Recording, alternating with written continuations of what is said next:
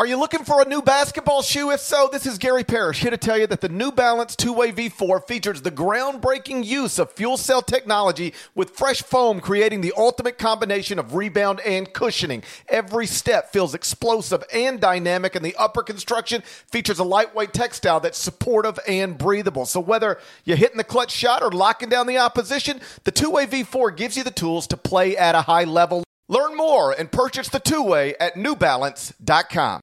Robert Half research indicates 9 out of 10 hiring managers are having difficulty hiring. If you have open roles, chances are you're feeling this too. That's why you need Robert Half. Our specialized recruiting professionals engage with our proprietary AI to connect businesses of all sizes with highly skilled talent in finance and accounting, technology, marketing and creative, legal, and administrative and customer support. At Robert Half, we know talent. Visit roberthalf.com today.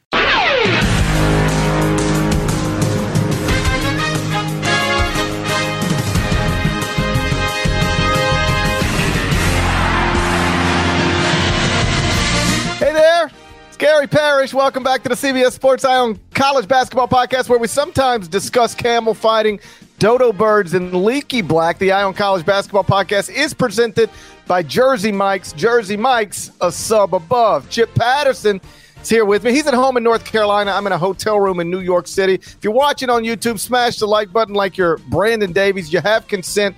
And if you haven't yet subscribed to the CBS Sports College Basketball YouTube channel, please do that while you're here. Okay, let's get into it. The 68-team bracket for the 2023 NCAA tournament. It was released Sunday night exclusively on CBS, America's most watched network. It's the network of stars. As always, there are 4 regions. As always, we're dedicating separate episodes of the Eye on College Basketball Podcast to all 4 regions. So keep an eye out for those. This episode is on the Midwest region, where Houston is the number 1 seed. Texas is the 2 seed. Xavier is the 3 seed. Indiana is the 4 seed. Worth noting, all 4 of those schools are dealing with notable injuries in some form. Houston's leading scorer, Marcus Sasser, didn't play in the AAC tournament title game against Memphis because of a strained groin. Texas' 3rd leading scorer, Timmy Allen, he hasn't played since March 4th because of a lower leg injury.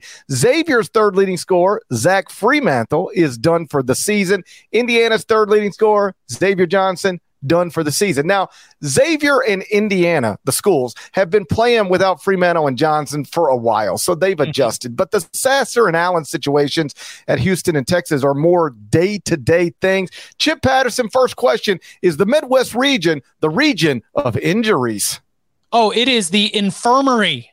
The upper right-hand corner can be called the infirmary region. And let's add Norshad Omier, like one of the best post defenders for Miami, who also twisted his ankle in the tournament loss to Duke. Now, it's an ankle injury. I don't know how much, I should assign to that. But if he's limited or if he's not able to play, that's not good, especially going up against a dynamic player like Tucker DeVries, who from that 4 position for Drake. Miami could be one and done here if there's an impact here. So, yeah, this is a huge spot where you've got to take not only the information that you know about these injuries, but also your understanding of the depth of these teams and the way that the coaches have to adjust, because whoever makes it to the Sweet 16 and the Elite 8 in the Midwest Regional is going to have to do it having overcome some kind of adversity.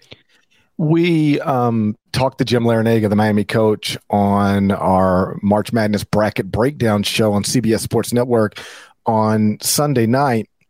And one of the questions he was asked is, what concerns you most heading into this first round game? And he said, one of my players left our most recent game with an injury, and he's day to day. We don't know how that's going to be by the time it's time for us to step on the court. So that is certainly Larinaga's biggest concern as well, which means the top 5 seeds in this region are either have been missing notable players or are possibly going to miss notable players. Again, Xavier and Indiana sort of used to it at this point, but the Houston thing is big. The Texas thing is big. The Miami thing is big. If you go through your bracket in the Midwest region and you start looking at first round matchups, do you have one that stands out above others to you? Texas A&M, Penn State. I mean, just an absolute banger of a 7-10 game. Obviously Penn State so hot right now, and their style of play where they're going to shoot a bunch of threes and they're going to make you chase all their shooters. Texas A&M, wants to be really solid in the paint. You would think that from a schematic standpoint, that if Penn State gets hot, Texas A&M is in trouble. And I know that is not good news for Gary Parrish and his guarantee of multiple wins for Buzz Williams in this tournament. But, if Texas A&M is going to try to defend the paint and make you shoot over them, Penn State's the kind of team that will more than happily shoot over them. And if they start dropping buckets, then it's going to get difficult. On the other hand, Texas A&M has been really, really good over the last 5 to 6 weeks. And if they are able to defend those Penn State shooters, they probably have a more talented roster than Penn State. So the way that game plays out, either team could go on and win against Texas in the second round. There's a couple spots in this bracket where the matchup is really intriguing, not just for the way the two teams line up against each other, but what it could mean for the winner and the opportunities that might lie ahead. So in this particular bracket, I would say Texas A&M, Penn State is one that stands out. And then the other one would be if it's Iowa State, Pitt, I think I'm more interested than Iowa State, Mississippi State, because Iowa State, Mississippi State is the Spider-Man meme. It's just Iowa State's better at all of the dirty defense, get just enough offensively. But if it's Pitt, a grown man team that has a little bit more offensive ability than Mississippi State, things could get a little bit dicey for the Cyclones, who offensively over the last, I think of the last 7 or 8 games for Iowa State, 4 of them have been some of the worst performances from an offensive efficiency standpoint, like home against Oklahoma, road game against, I think it was West Virginia. I could be wrong, but point being that Iowa State offensively can go really cold. Against Mississippi State, it won't matter. Against Pittsburgh, I think it could matter. And so the 7-10 and then 6-11, if it's Iowa State Pitt, gets really interesting just for, we know TJ Otzelberger can go on a deep run, or because of the offensive limitations, they could get bounced in the first round. On May 23rd. I want to go back to normal. What's normal? The Paramount Plus original series, Evil, returns. We've already hunted werewolves and demons. And now what? A baby Antichrist? Okie dokie. Prepare yourself. You will not beat us. For the end. I have visions of hell. Make it stop. Make it shut up. You're not gonna survive this. Evil, the final season. Streaming May 23rd. Only on Paramount Plus. And Iowa State, by the way, another team that lost a notable player in recent weeks. He was dismissed from the program, Caleb Grill, but still, that's somebody they used most of the season that isn't available now. That Mississippi State Pitt game is a great, or at least an interesting first 4 games. I'm looking forward to that. The winner plays itself into the Midwest region. I'm with you. Texas A&M Penn State is my favorite first-round game in the Midwest, and one of my favorite first-round games because it's 2 teams playing well heading into this event. Texas A&M is 10-2 in its past 12. Penn State is 8-2 in its past 10.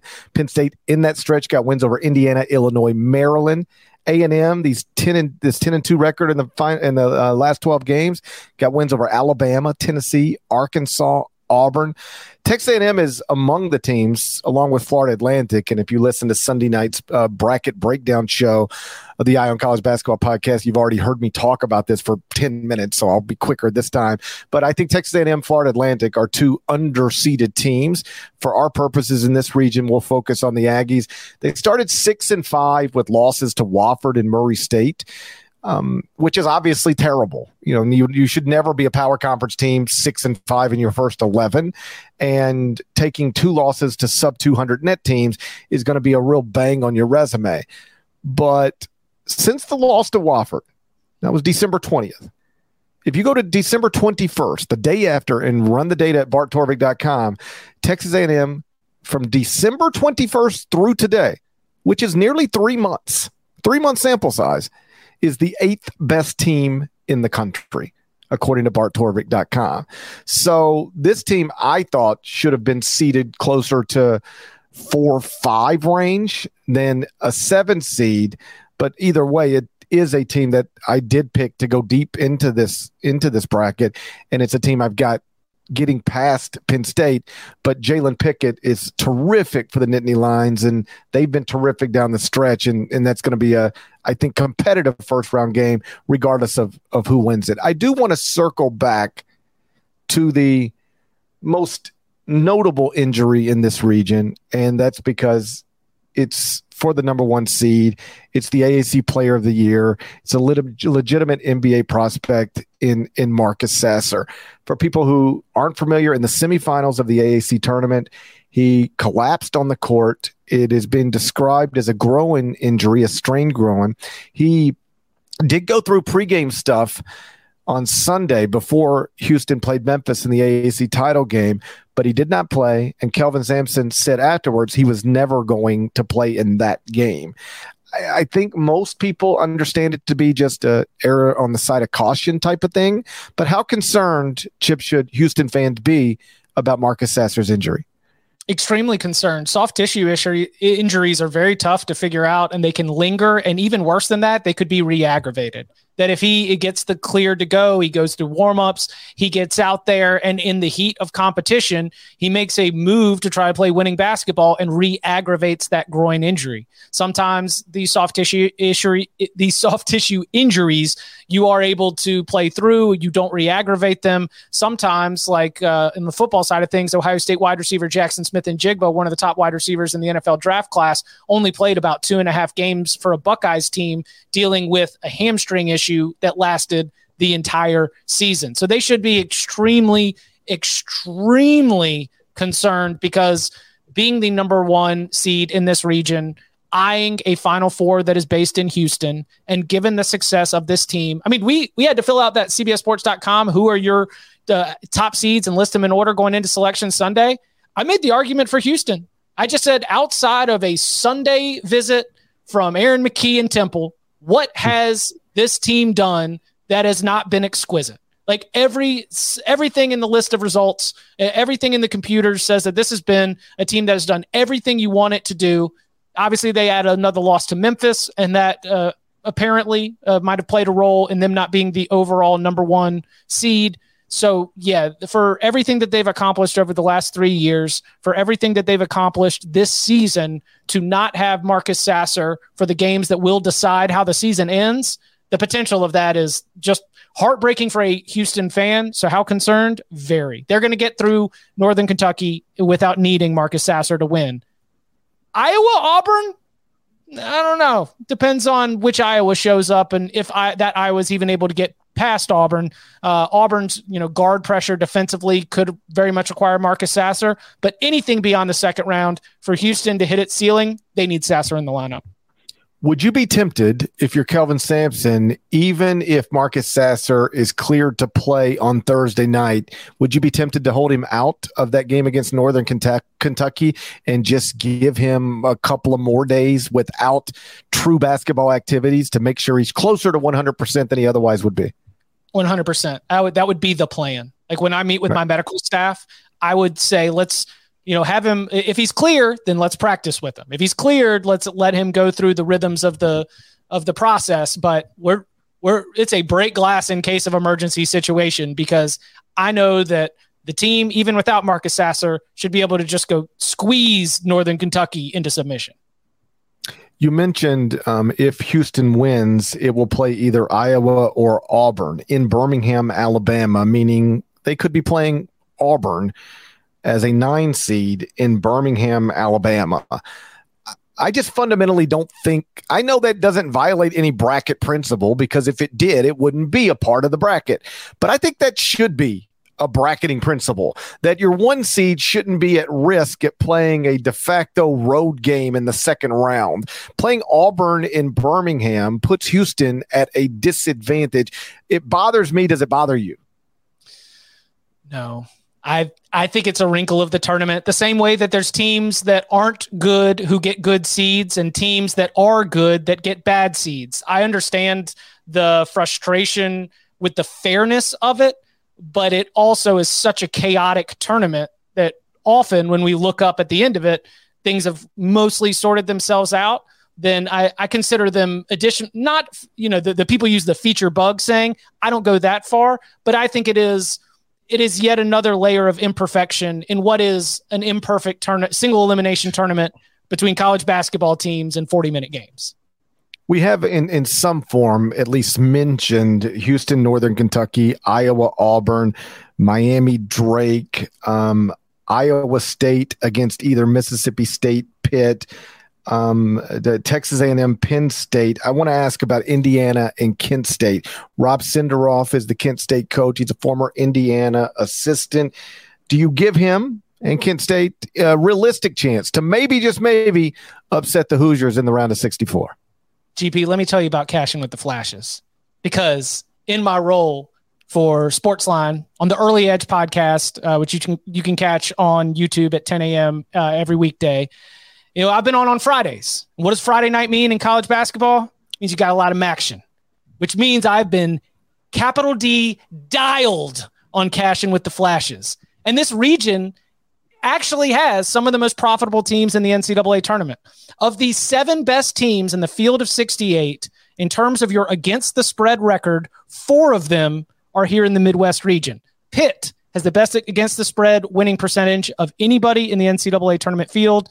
Texas A&M is at 3, Kennesaw State is at 4, and Kent State is at 7. Kent State 20-11-1 against the spread. Their overall straight up margin of victory, 10.9 points per game, and they've been beating the spread by more than a possession, 2.4 points per game. Kent State plays terrific team defense. And while Trace Jackson Davis is going to be a problem, I think that they are so dialed into their principles that they're going to be able to create a scheme to limit what he's able to do. I think they can frustrate Jalen Hood-Schifino. I do give Kent State a chance to be able to go and pull an upset. And, there's going to be so much chaos in the afternoon here in this Albany, region. You start off with the St. Mary's VCU game. You follow that up with UConn, Iona, Patino against UConn, all those things that I just think that this second wave could be a little bit funky. We could have potential for 2 double-digit seeds to win in the same session here with Miami, Drake. We already mentioned the Miami injury, and I think that Kent State is a really good team and definitely good enough to knock off Indiana. Houston is the 1 seed in the Midwest region. Texas is the 2 seed in the Midwest region.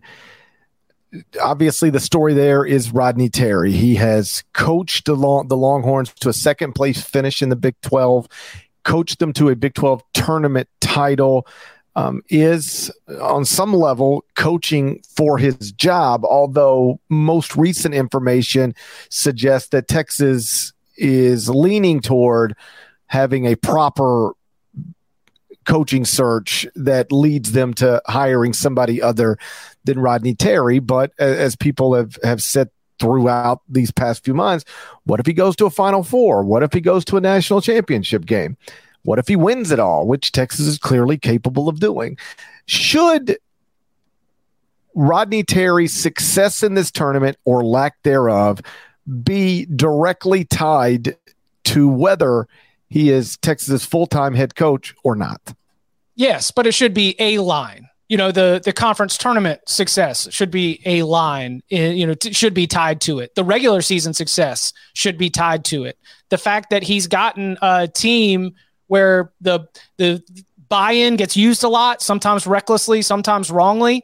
But think about just the way that Texas plays. They've got like an 8-9 man rotation. They share a lot. They've been able to really commit themselves on the defensive side of the ball. Like, I look at this Texas team and it looks like a good team. And I have no choice but to give a lot of credit to Rodney Terry for being able to pull this group together and being able to have them playing at such a high level at the most important time of the season, the time when your entire season is going to be judged by how it finishes. So if Rodney Terry guides Texas to a Final Four, it is because of the work that he has already shown you. If Rodney Terry gets bounced by Texas A&M in the second round, fans are certainly going to be much more likely to move on. But I think as an administrator, it would be irresponsible not to at least say, all of this evidence that we have already has to lead us to consider Rodney Terry as a coach. And if you want to do a national search, even if he makes a Final Four, I don't hate that either. But I do think that he has shown you with his work this season that he should be considered a candidate for the job.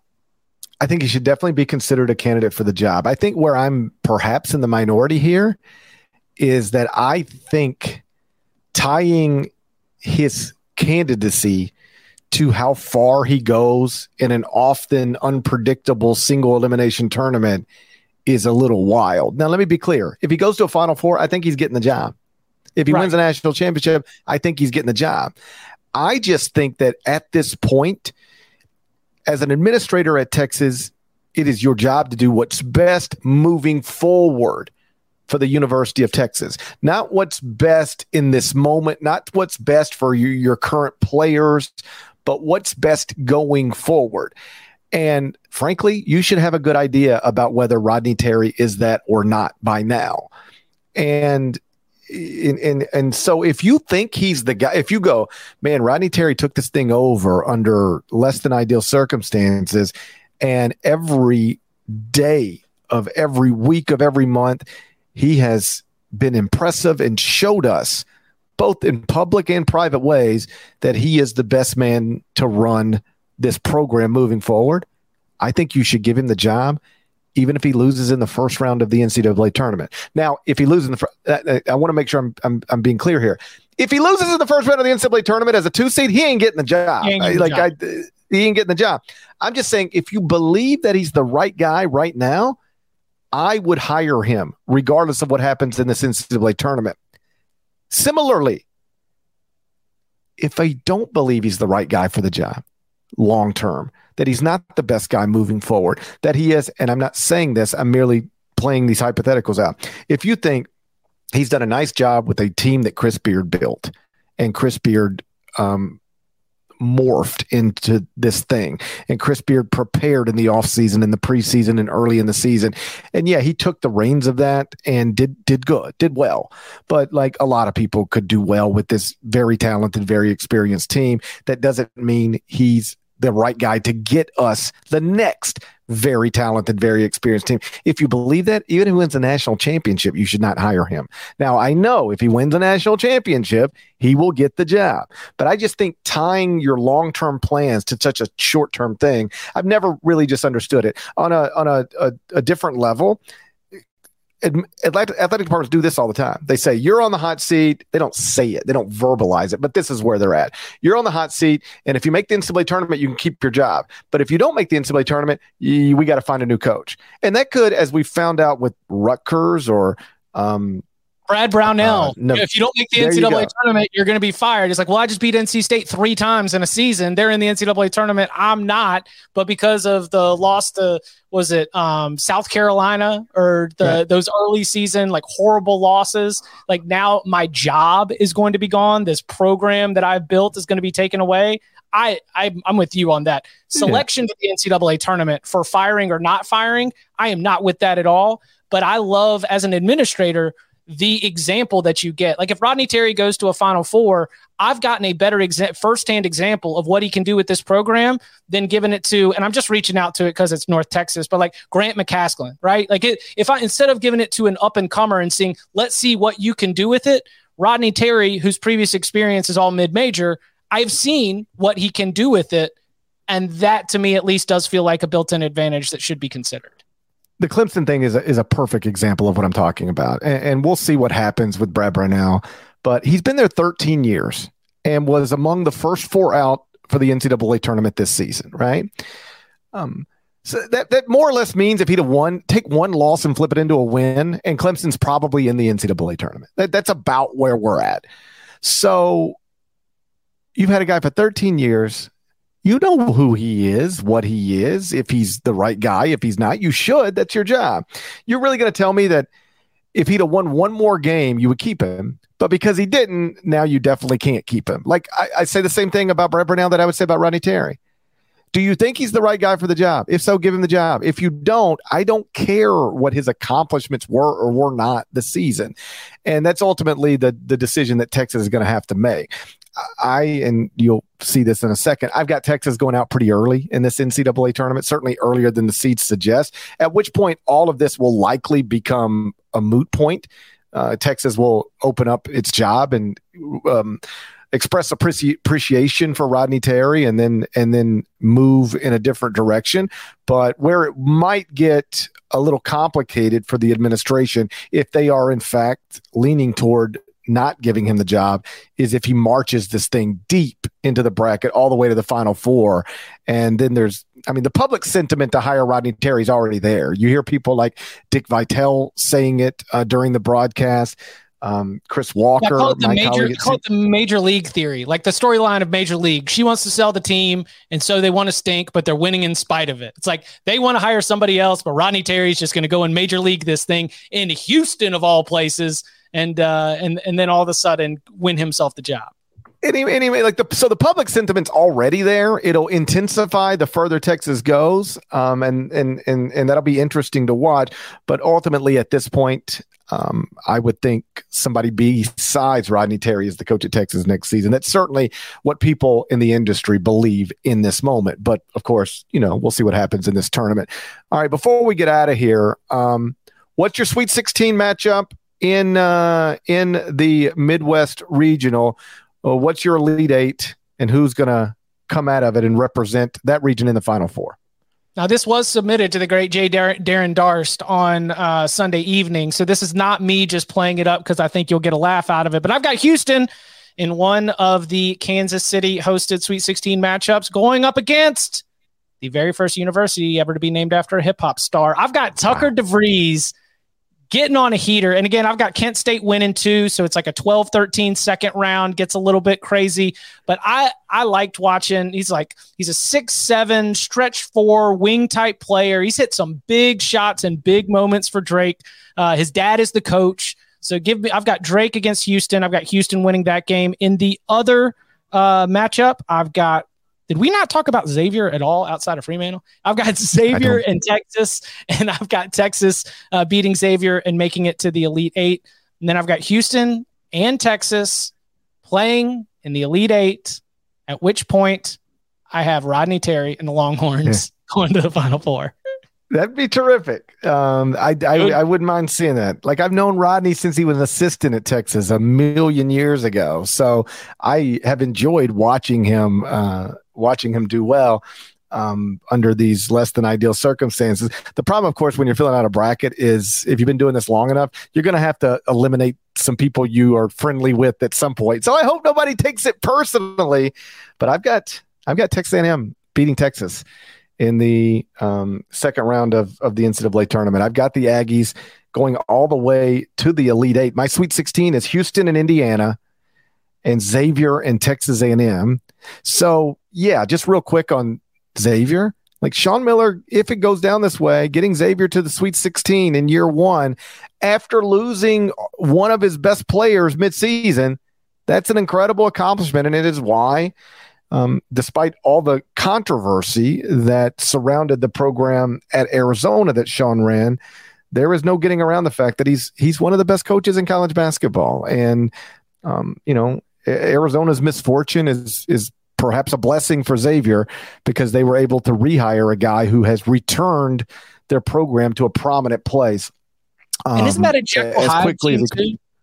Like Xavier, when you think about all of Xavier's performances, it's a Jekyll Hyde team. Like, they are capable of incredible things. They smashed Creighton. And in the words of the great Gary Parrish, they beat their brains in. And I also saw that team lose to DePaul and Butler. Right. And I don't know, man. Xavier's a wild going out for a night with Xavier could end up in a lot of different ways. And we all have friends like that. We all have friends like that. Not so much anymore. You weed them out the older you get. But we all, at one point, had friends like that where, boy, I don't know, this could be the best night of my life or the worst night of my life. We could end up at the best party ever or in jail. You don't really know how this one's going to go. So, shirts like Sean Miller, either way. Xavier's been a little all over the place. Still, I've got them in the Sweet 16. So Houston, Indiana, Xavier A&M. I've got Houston and Texas A&M playing in the Elite Eight, and then I've got Houston beating Texas A&M as a 1 seed advancing to the Final Four. Spoiler alert, I also have Houston winning the national championship. As I've said many times in many places in recent days, to win a national championship, these aren't rules, but like largely you look back at the history of national champions in men's basketball, what you're going to find is, if not all of these things, certainly most of these things. You need a great coach. You need great guards. You need non-freshmen who are meaningful players, and you need multiple NBA level guys.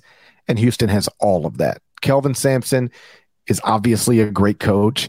4 of the top 5 scorers at Houston are non-freshmen, so they got experience and great coach. Jamal Shed, Marcus Sasser, that's your backcourt. They've got great guards. And Jarius Walker is a projected top 10 pick. Marcus Sasser, in my mind, a projected first-round draft pick. So they got multiple future NBA guys. I just think Houston is best equipped,